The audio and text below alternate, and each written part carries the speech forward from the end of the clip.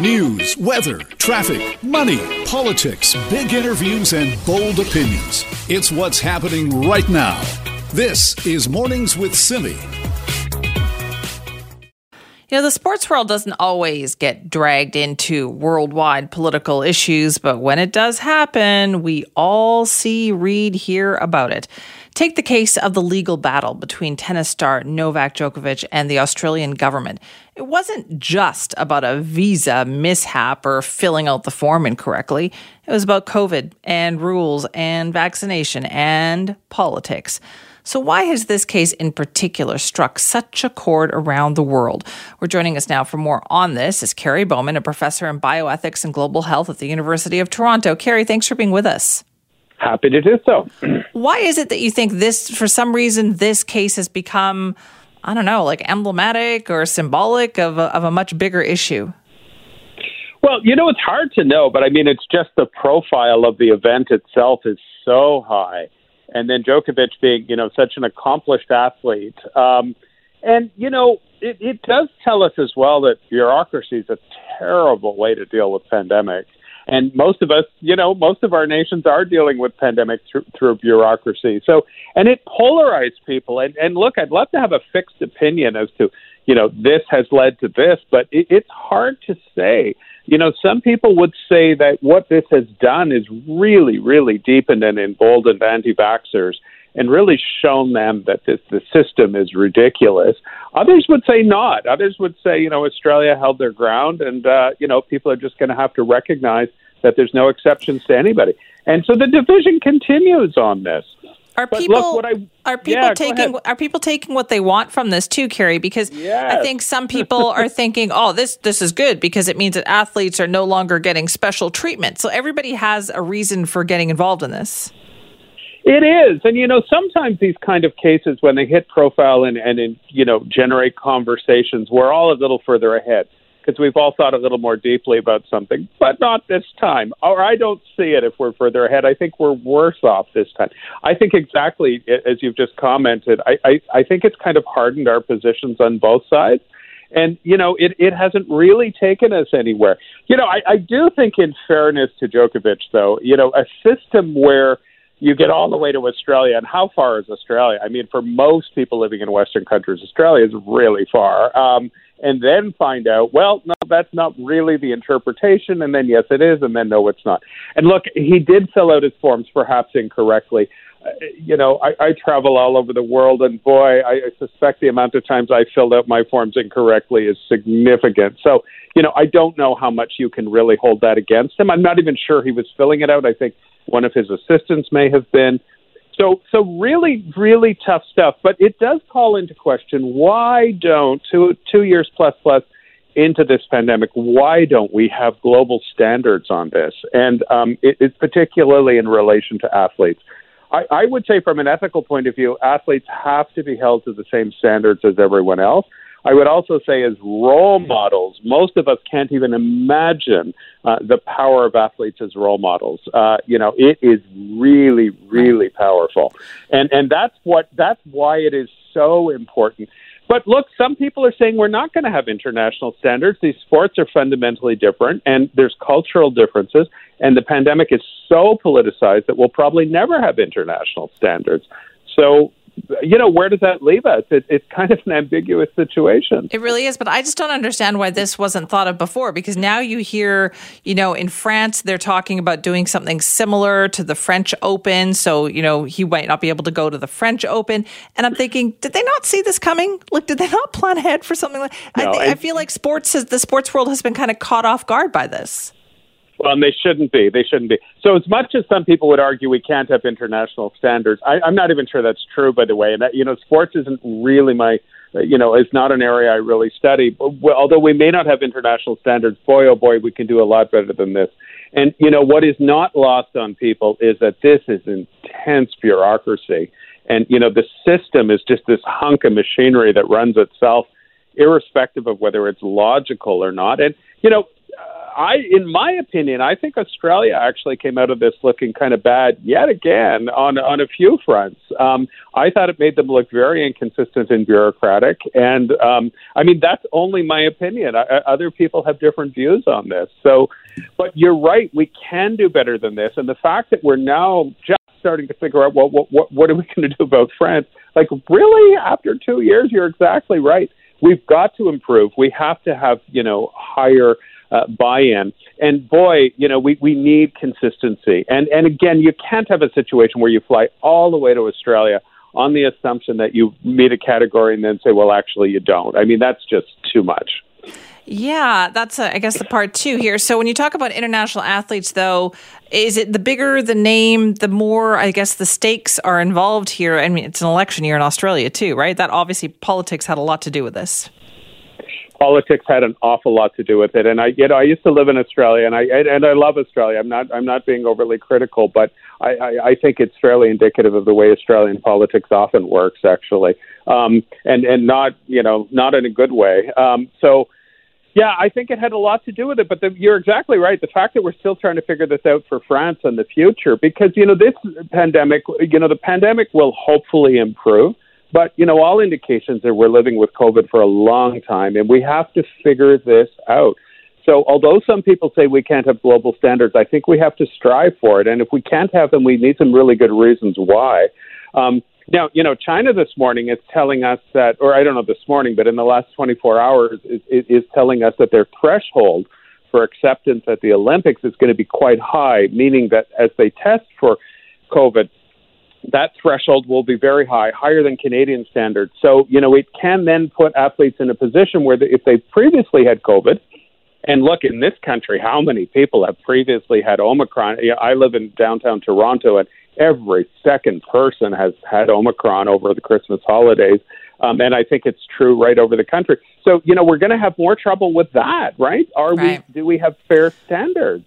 And even that's inconsistent. Should athletes be held to some kind of different standard? No, I don't. I think, again, we need global standards. And I would argue that, Canada, the U.S., and Europe, the kind of standards we're looking at as to whether you're negative for COVID, and when you have recovered from it, that is an acceptable standard. I think China's kind of caught. They're being so heavily criticized. They're trying to show the world that they have the highest standard possible. But, again, we've got an inconsistency on this. And there's already so much tension with China that it's going to be much different than Australia. People are going to think the worst of both sides. And I really hope they figure this one out, very quickly. It's amazing to me, again, in talking about the Olympics in China, too, is that all of a sudden, and I put that in air quotes, all of a sudden all these issues are coming up. And how did they not think this was going to happen from the moment that the Olympics were awarded there? Oh, of course. And what you name a sports event, and you can see on the horizon there's going to be challenges. Even if the pandemic gets better, it's not going to go away. Well, it's going to go away hopefully, but not for a while. So I'm kind of with you, and really, we really haven't settled this yet. But what cannot be lost in this is the power and the role model of athletes, even if they themselves have very little interest in the pandemic or vaccination. It's actually not of any great interest to them. They are still powerful role models in a way that most of us can't even begin to understand. I think that's what it comes down to. Kerry, thank you very much. You're welcome. Take care. You too. Kerry Bowman's a professor in bioethics and global health at the University of Toronto, talking about the power of athletes and then having it all get mixed up in COVID and politics and bureaucracy, which we've seen with Novak Djokovic. But it's surely just the beginning, I think, of that story. That story is going to continue. This is Mornings with Simi.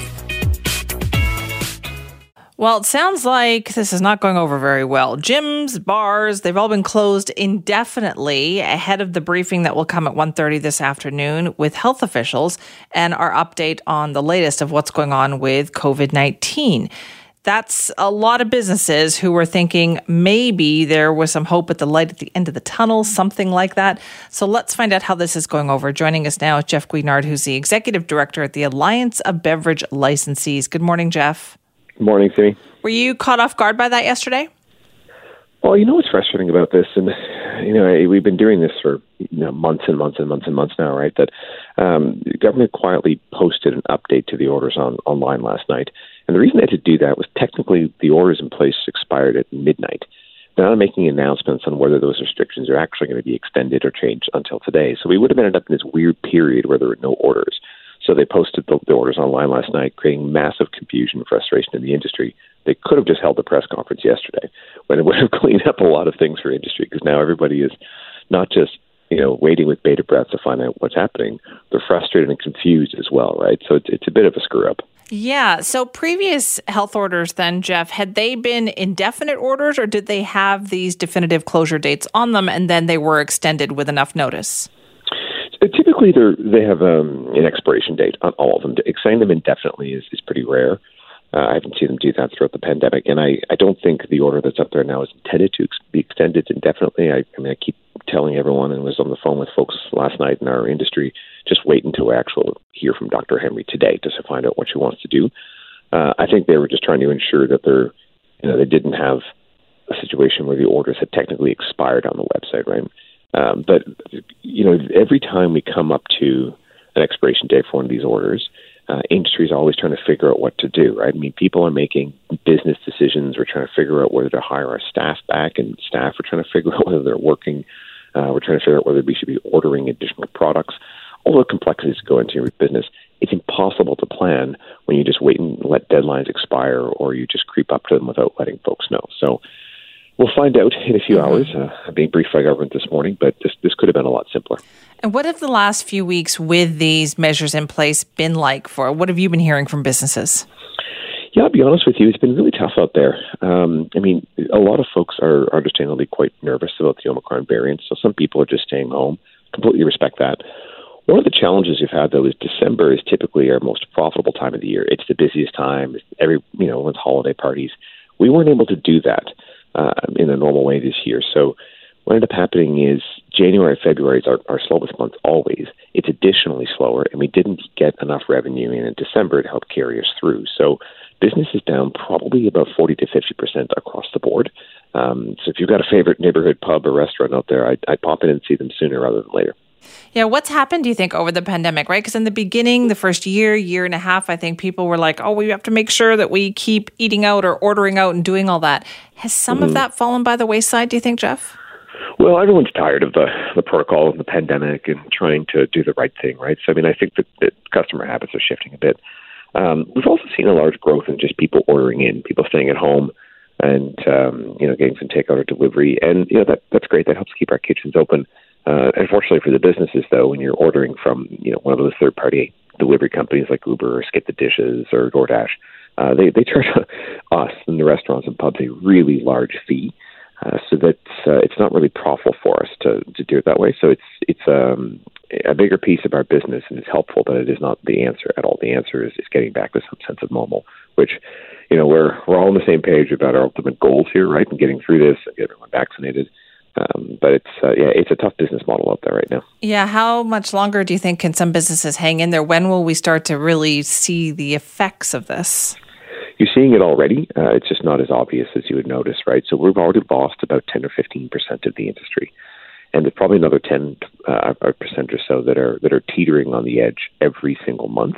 And I was speaking to an owner just the other day he has no idea how he's going to make it. He's just kind of doing month by month and trying to scrape up enough revenue to try and keep his doors open.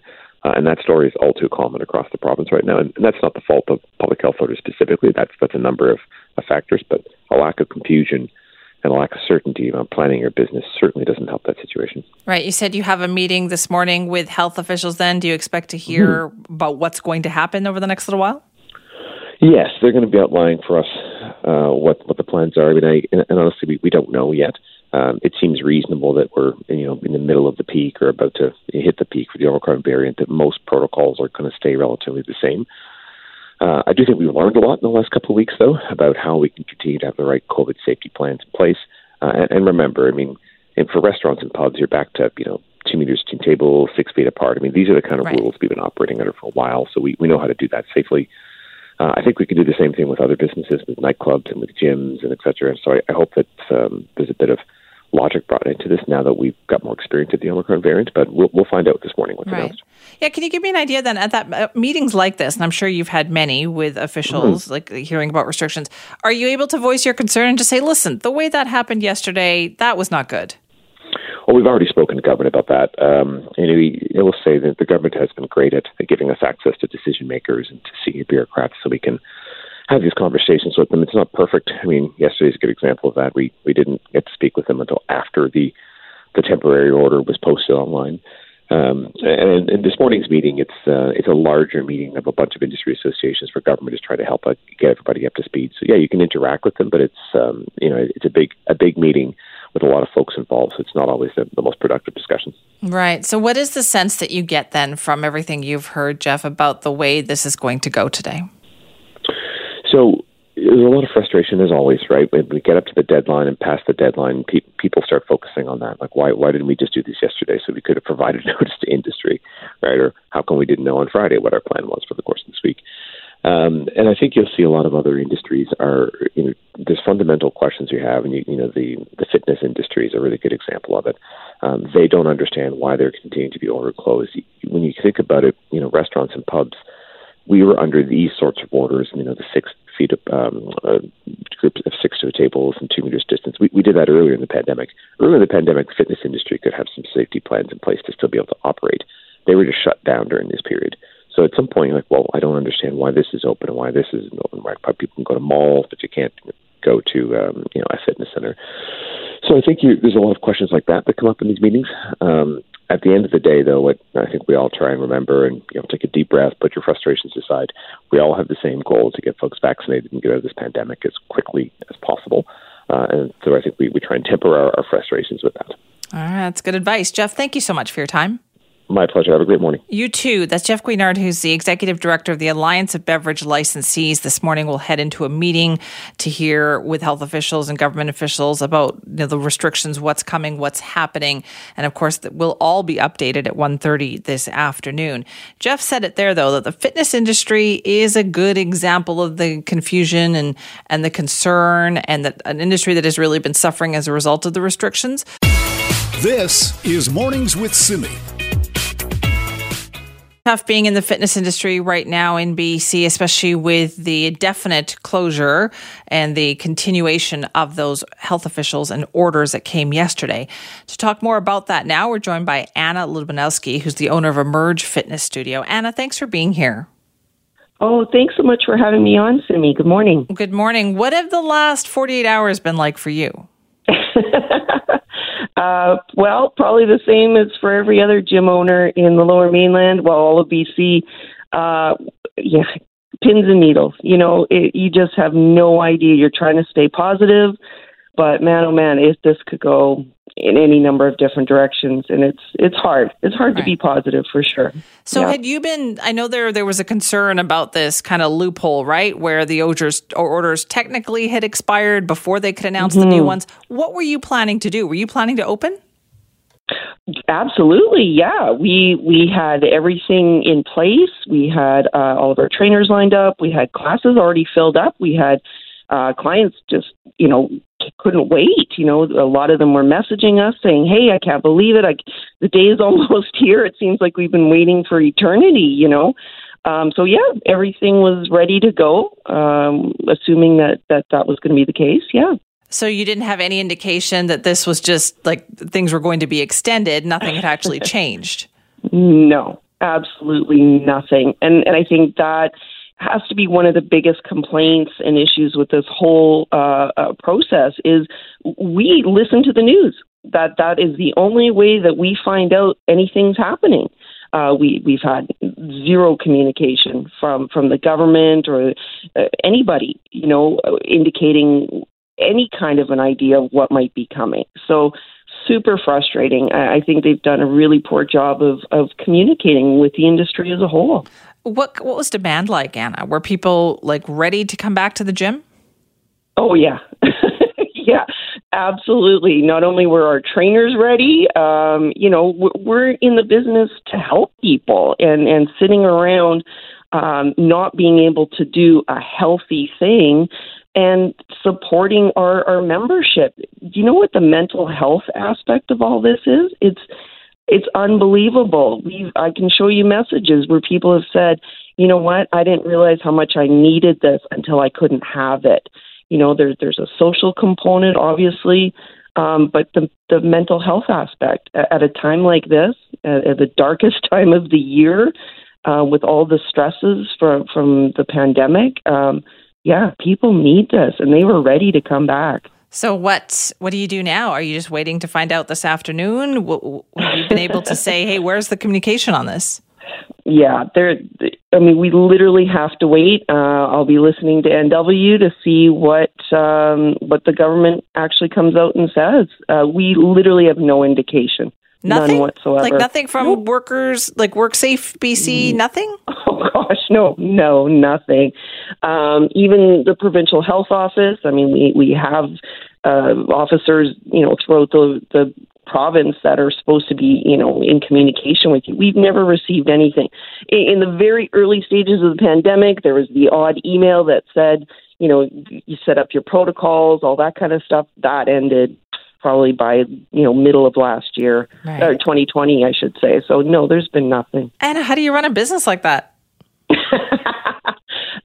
Yeah, exactly. It's stressful, doesn't even begin to cover it. Stress, frustration. We still have bills to pay, and that's the biggest thing. I know the government came out with this, current offering of peanuts, literally peanuts. We don't want the handouts. We want to be open. We want to be there serving our membership and doing what we need to do. Those don't cover any kind of bills. Have you been able to kind of modify things in order to comply with COVID restrictions? Like, obviously, you can't have a whole bunch of people in there. So what have you been doing to deal with COVID and Omicron? Oh, yeah. Well, we are a 1,500 square foot facility. We have 8 ladies. I don't know what more we can do. We have more than what the requirement for spacing is. Everybody has their own equipment, so we had to buy more equipment. We actually had to move stuff out of the way to create more floor space. We've had to increase the cleanings. Every gym has done everything that's been asked of them. We actually couldn't have certain members come in because they weren't vaccinated. So not only are you at a lower capacity, you now can't have some people in because of the, vaccine restrictions. It's been so challenging. I can't even begin to describe it. It's been hard, very hard. It's taken a toll on our mental health. Every owner that I've talked to, they're in debt up to their eyeballs. Credit cards are maxed, lines of credit are maxed, because you're trying to stay afloat when there's no help, no information, no communication. Oh, Anna. All right. Well, listen, thanks for telling us your story and best of luck, okay? Thank you so much. I hope we have some good news this afternoon. I hope so for your sake, too, but we'll find out and keep listening right here for the latest on that. That's Anna Ludwanowski, who's the owner of Emerge Fitness Studio, talking about how gyms have been just dealt blow after blow after blow now that health orders have been extended indefinitely. Update coming at 1:30 this afternoon. Yes, you will hear it live. This is Mornings with Simi. Well, if you've tried to find childcare or daycare in the last, 10 years, 20 years, you know how difficult and challenging it can be. But now we're hearing about more investment in childcare, which only works, though, if you have the people to staff all those daycares. Well, British Columbians who are looking to build a career perhaps in childcare might have a little more luck now.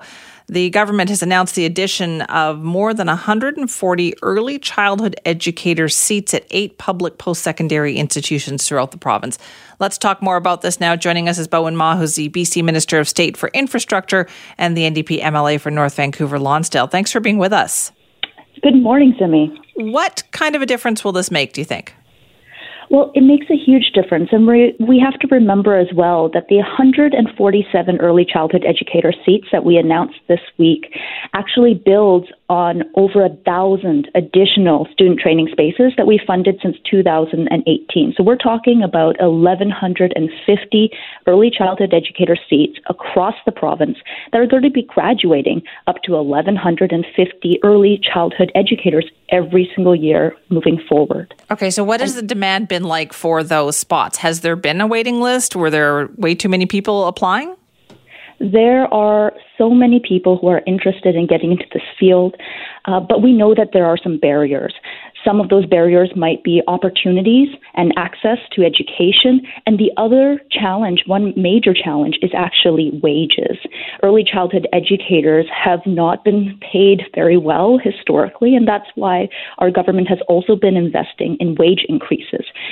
Every early childhood educator across the province currently is eligible for an additional $2 an hour wage increase, and by March, we're going to be doubling that to additional $4. So we're talking about a medium wage for early childhood educators across the province of at least $25 an hour. We believe that this is going to go a long way to helping attract people into this field. Right. So you're anticipating that more people will want to get into this field. I think that a lot of people do, and we're seeing that these spaces are being filled. So where will this be happening then? Where will these spaces be available? So the most recent increase in spaces, the 147, are primarily in the north and the Kootenays. However, the previous 1,000 spaces have been in the lower mainland as well. Out here on the North Shore, for instance, Capilano University has an incredible program, and they have received an additional 79 spaces a while ago. So they're already graduating more and more early childhood educators every single year. We're seeing increases at Langara College, UBC, University of the Fraser Valley, and we know that this isn't the end of our work either. Over the next several years, we anticipate that there will be 9,000 openings for early childhood educators in the coming years. And so we've got a lot of work to do. In addition to these spaces that we're increasing, we're also pursuing credential upgrades or transfers for internationally trained equivalents as well. We're going to need a really large early childhood educator workforce. We need people who are able to give quality childcare education in order to actually meet our vision of a universal childcare program here in BC. Right. It sounds like what you're doing is kind of building out the system. So less of a reliance on, the family-run daycare down the street that you just were able to get access to. And you seem to want like a system in place where everything is kind of regulated. So what we're looking to do is ensure that when somebody goes out or when a parent seeks out childcare, that they're confident they're able to get safe, high quality care for their child. This isn't just child. What is it? Pardon me. The term escapes me. But it's not just daycare.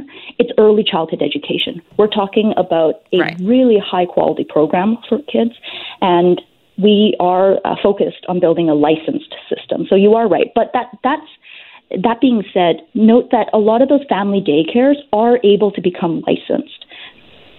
Right. So is that part of the process then? You're saying, hey, listen, if you've been doing a daycare, we're going to find a way for you to be incorporated into the system. Yes, absolutely. And there have been startup grants to help those family-run daycares that haven't been licensed before to become licensed. We're providing more early childhood education, training opportunities, grants, and so forth. So when does this all take effect? So this work has been underway since 2018, and these additional 147 ECE seats will, I believe that they actually come online within the next month or so, but the previous 1,000 seats are already operating. The affordable childcare benefit that a lot of families of lower and middle income have been accessing has been running since 2018. The childcare fee reduction initiative has been running since 2018. The wage enhancements have been getting rolled out over the last many years. What we're seeing is that despite the challenges that this province and the world has faced around pandemics, despite the challenges that BC has faced around flooding and storms, wildfires, all these states of emergency, we're still working on those issues that British Columbians care about. And access to high quality, safe, accessible, and affordable childcare is one of the top issues that a lot of British Columbians come to us about. So we're still working on that now. Do you think it's getting easier for people to find daycare? Because that's always been an issue, right? People putting their names on lists even when they're pregnant. Absolutely. It is so challenging for families to access childcare. But coming back to my local community here in North Vancouver, over the last 2.5 years, these investments into building 26,000 additional licensed childcare spaces has meant over 1,300 new spaces on the North Shore alone. And that is a lot of families that have been able to access, even just in my community, a lot of families that have been able to access childcare, whereas 3 years ago, they would have been on that wait list for a heck of longer. All right, we'll see what happens. Thank you so much for your time this morning. Thank you so much. Take care. Bowen Ma is the BC Minister of State for Infrastructure, talking about the government's new plan. They're funding an additional almost 147, I guess, early childhood educator seats at 8 public post-secondary institutions. Now, the goal here is to train more early childhood educators so you can get them, jobs at daycares and childcare centers. I'd love to hear from parents on this too, though. Has the last couple of years, like all these investments in childcare, resulted in you being able to find childcare or daycare more easily? What has it done for you, if anything? Simi at cknw.com. This is Mornings with Simi.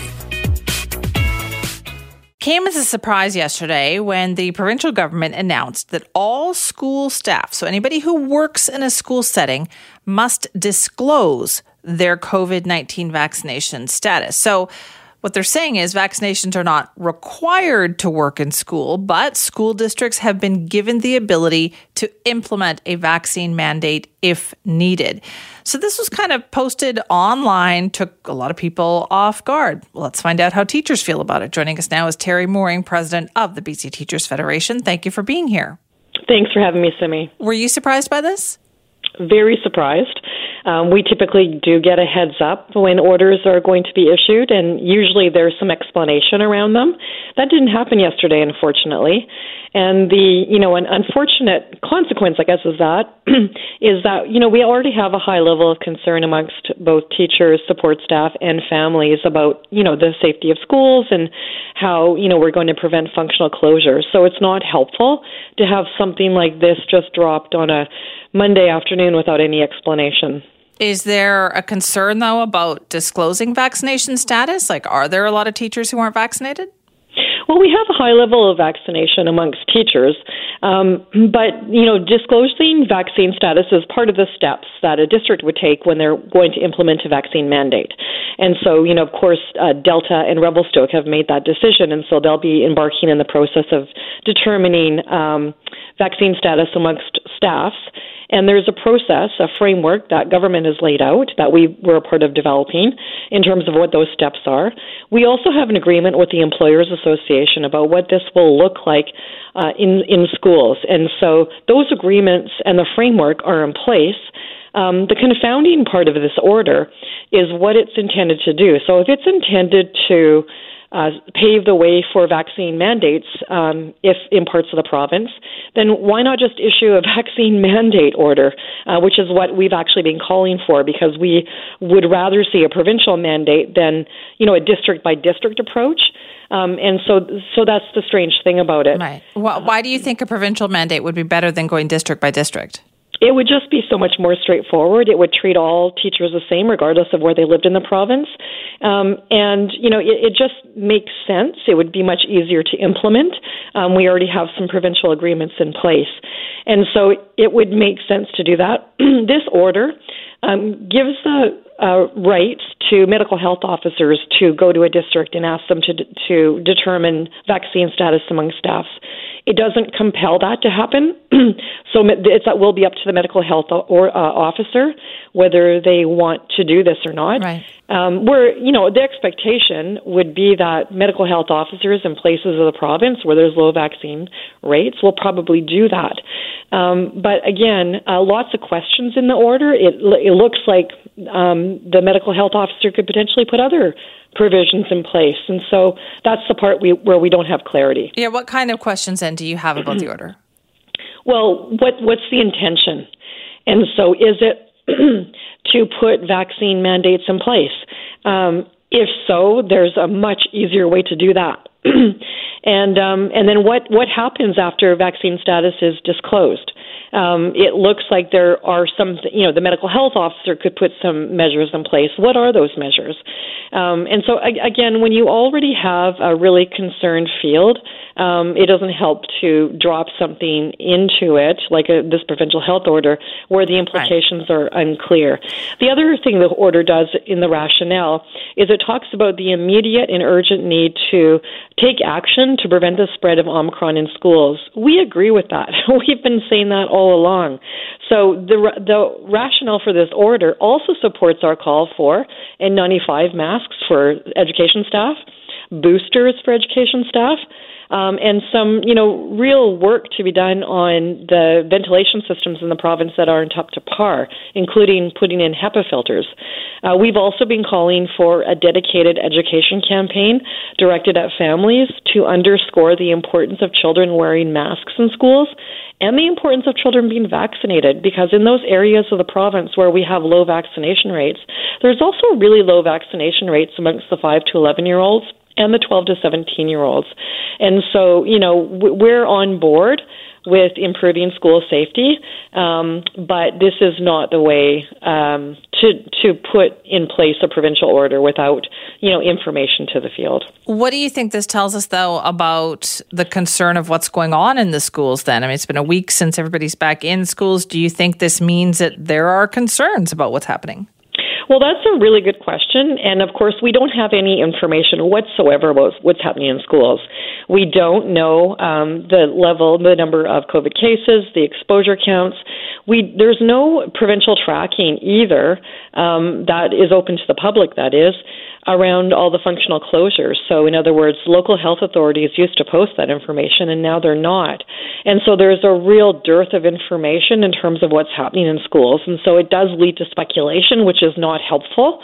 And so, certainly the rationale for this order does state that there's a high level of concern, which we have not heard before. And so, we welcome additional safety measures in schools. We expect the ones that we're calling for, which make sense, which are in place in other jurisdictions, to also be acted upon. Right. So then later today, do you expect to hear more measures? What do you think is going to happen? Well, I certainly hope that we hear information about what's happening in schools because, families and education workers have a right to know. This is not a new problem. The issue of lack of transparency amongst what's happening in schools is not new, but there's never been so little information, quite frankly, and that's absolutely not helpful. And so I do expect to hear more about what's happening in schools. I hope to hear more clarifications in terms of what this order is intended to do. And, certainly we would welcome those additional safety measures. In other words, why not give everyone in the system N95 masks if you're looking at functional closures as a consequence of Omicron being spread in schools? And so it doesn't make sense that the measures that we're calling for are not in place. So you're saying, you feel this is the beginning of vaccine mandates in individual districts, but you'd rather just see the whole thing province-wide? We would. It would be so much more straightforward. It would treat all teachers the same, regardless of where they live. It would provide the same level of safety, if you will, across the entire province. It would be much more streamlined to do it provincially. It would take the really kind of significant pressure off individual school districts as well. And we're all in a pandemic right now. Everyone's, operating at a high level of stress. And so it would really smooth the way for vaccine mandates if it was a provincial health order. So we were surprised because, all indications that we had is that the provincial health office was not willing to put in such mandates as what we even see right here. And so it's unfortunate that it's just not a little bit more clear about what the intention is. All right. Thank you very much for your time on that this morning. Thank you, Simi. Terry Mooring, president of the BC Teachers Federation. More answers we hope forthcoming 1:30 this afternoon with the briefing with Dr. Henry and Health Minister Adrian Dix. You'll hear that live on the Jill Bennett Show. This is Mornings with Simi.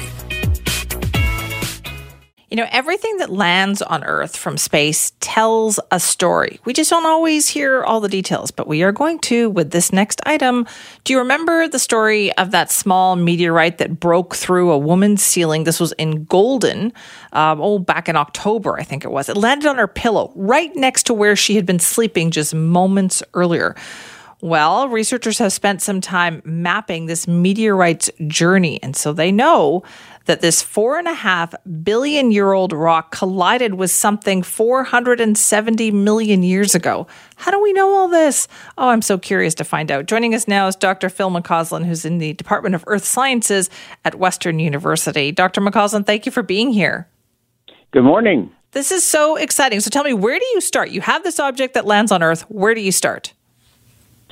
Well, the first thing is basically talking with the person who found it. I guess you could say this one found Ruth Hamilton. Actually, it found her and landed right next to her. But basically, she got in contact with us, wanting to know more about whether this was a meteorite and perhaps what to do about it. So going from there, basically, you get the chance to talk with the finder, and you find out whether they're interested in having it studied scientifically. And anything like this event, this is a fairly spectacular event in the sense that it came through a roof and landed on our bed. But in general, with any kind of meteorite fall event, what we seek to do is to obtain a sample on loan and to work with it to try to identify what kind of meteorite it is, and if possible, get a subsample of the material to be able to then work on it further. Okay, so what kind of meteorite was this? It's a meteorite. Actually, it's pretty obvious from the pictures that she sent right away. It's an ordinary chondrite. It was very likely to be one anyway. And ordinary is the key word here. They're the most common type of meteorite to fall on Earth. Just year on year, the fall statistics are that something like 70 to 80% of meteorites that fall on Earth are ordinary chondrites. So they're a kind of meteorite that, as you mentioned in your intro, they're stuff from the beginning of the solar system, and they've not been processed in any planet since then. So they're made up of tiny glass spheres called chondrules. And they formed about 4.5 billion years ago. They're basically the dust and material out of which ultimately all of the planets were made. But how can you tell that this little rock collided with something else? And how can you say it was 470 million years ago? Okay, well, that is an extension. Basically, this particular type of chondritic meteorite, it's called an L chondrite, L meaning just it has low metal. And those type of meteorites, studies on other L chondrites have shown that a lot of them, although not all of them, show evidence of having had kind of a shock event 470 million years ago. That's known from radiometric dating of the minerals in the rock. Basically tell us that it not only does it have the age of it, like it's 4.5 billion years old, but it also has this sort of shock event that happened to it, 470 million years ago. So we surmise that this one probably will have a record like that as well, but we don't know that yet. In fact, that's the work that's coming up in the next few months. Is one of the things we're going to do is to chase that down and see if it does contain that kind of record too. And there's a lot of evidence on Earth for this event as well. The Earth received a shower of this kind of meteoritic material, L chondrite material. There's a bunch of what are called fossil meteorites in limestone beds of that age around the world. So the Earth obviously saw a lot of this material from the asteroid belt then. Right, that's amazing. So you can link it to other objects that have fallen. But is this kind of research done for all of these objects that fall from the sky? It varies. Some of them, it's done, most meteorites that fall or are found, they'll have some work done on them to basically identify what they are. And then if they're sufficiently interesting to follow up on, someone somewhere will follow up on it. In this case, what's warranting this kind of attention is not so much that it came through the roof of Ruth Hamilton's house and is exciting. That's exciting and interesting, for other reasons. It's scientifically interesting because it was seen well enough by cameras and by video records in the area, eastern BC and Alberta, that we can reconstruct what the pathway through the atmosphere was and the time it took to do that. So therefore, you can say what the orbit was before it hit the Earth. And there's only about 50 meteorites with that kind of information. So that scientifically, that automatically elevates it to be far more interesting and worth the effort to try to figure out its history in the solar system. Well, that's kind of amazing that you can learn so much. How often does something like that happen in Canada? There are a few events like this that have happened in Canada where meteorites with known orbits, there's basically 4 of them. And they've all of these kind of meteorites with known orbits have happened with enough records only over the past 50 years. Before then, we weren't keeping it in the world. We weren't keeping enough track of that.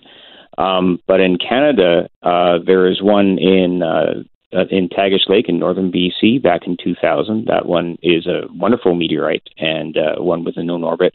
And then there are 2 other ones in Canada, 3 actually, that are all ordinary chondrites, and they all have known orbits as well. So that's all happened in the last 20 to 30 years. That's amazing. Okay, so then, Dr. McCausland, what's going to happen now? What are the next tests that you're going to run? What do you still hope to find out? The basic thing right now is we're establishing the type of meteorite. We have to essentially officially register it with the Meteoritical Bulletin. And so we have to provide the evidence that establishes that it's an L-chondrite. And from there, the work that follows now is to figure out, okay, what kind of shock history does it have? Does it have a record of this 470 event or not? Either way, it's interesting.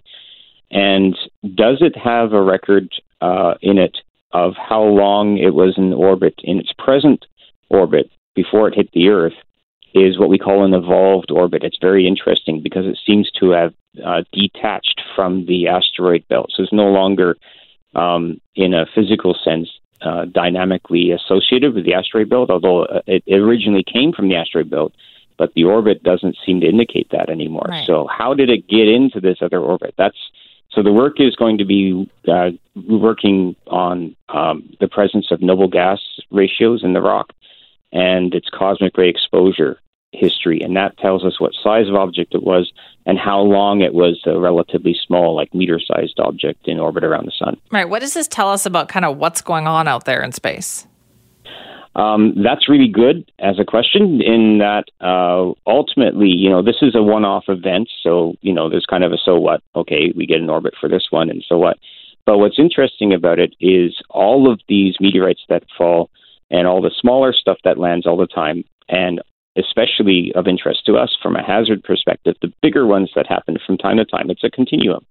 So the more that we understand about the delivery mechanisms for getting these kind of materials to the Earth, the more then we'll understand about the near-Earth object population, particularly now the ones that are between 20 meters and a few hundred meters in size, which still right now cannot be found telescopically or tracked.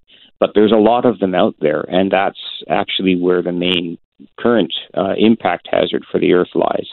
So understanding more about the delivery mechanisms tell us more about how objects get into those kind of orbits that would become perhaps of interest or threatening to the Earth. So that it's part of that larger story. Right, which is that we have a fascination with that, don't we? Whether it's like movies like Armageddon or Deep Impact, we always are fascinated by the object that could hit the Earth. Yeah, that's right. Yeah, back 9 years ago, there was this Chelyabinsk event in Russia where a 20-meter-sized object came in through the atmosphere in the morning and exploded over the city of Chelyabinsk. The atmosphere crushed it on the way in, basically. And it was 30 kilometers overhead, so it was way up there, but it was a half-megaton blast, and it knocked out a bunch of windows and injured about 1,000 people.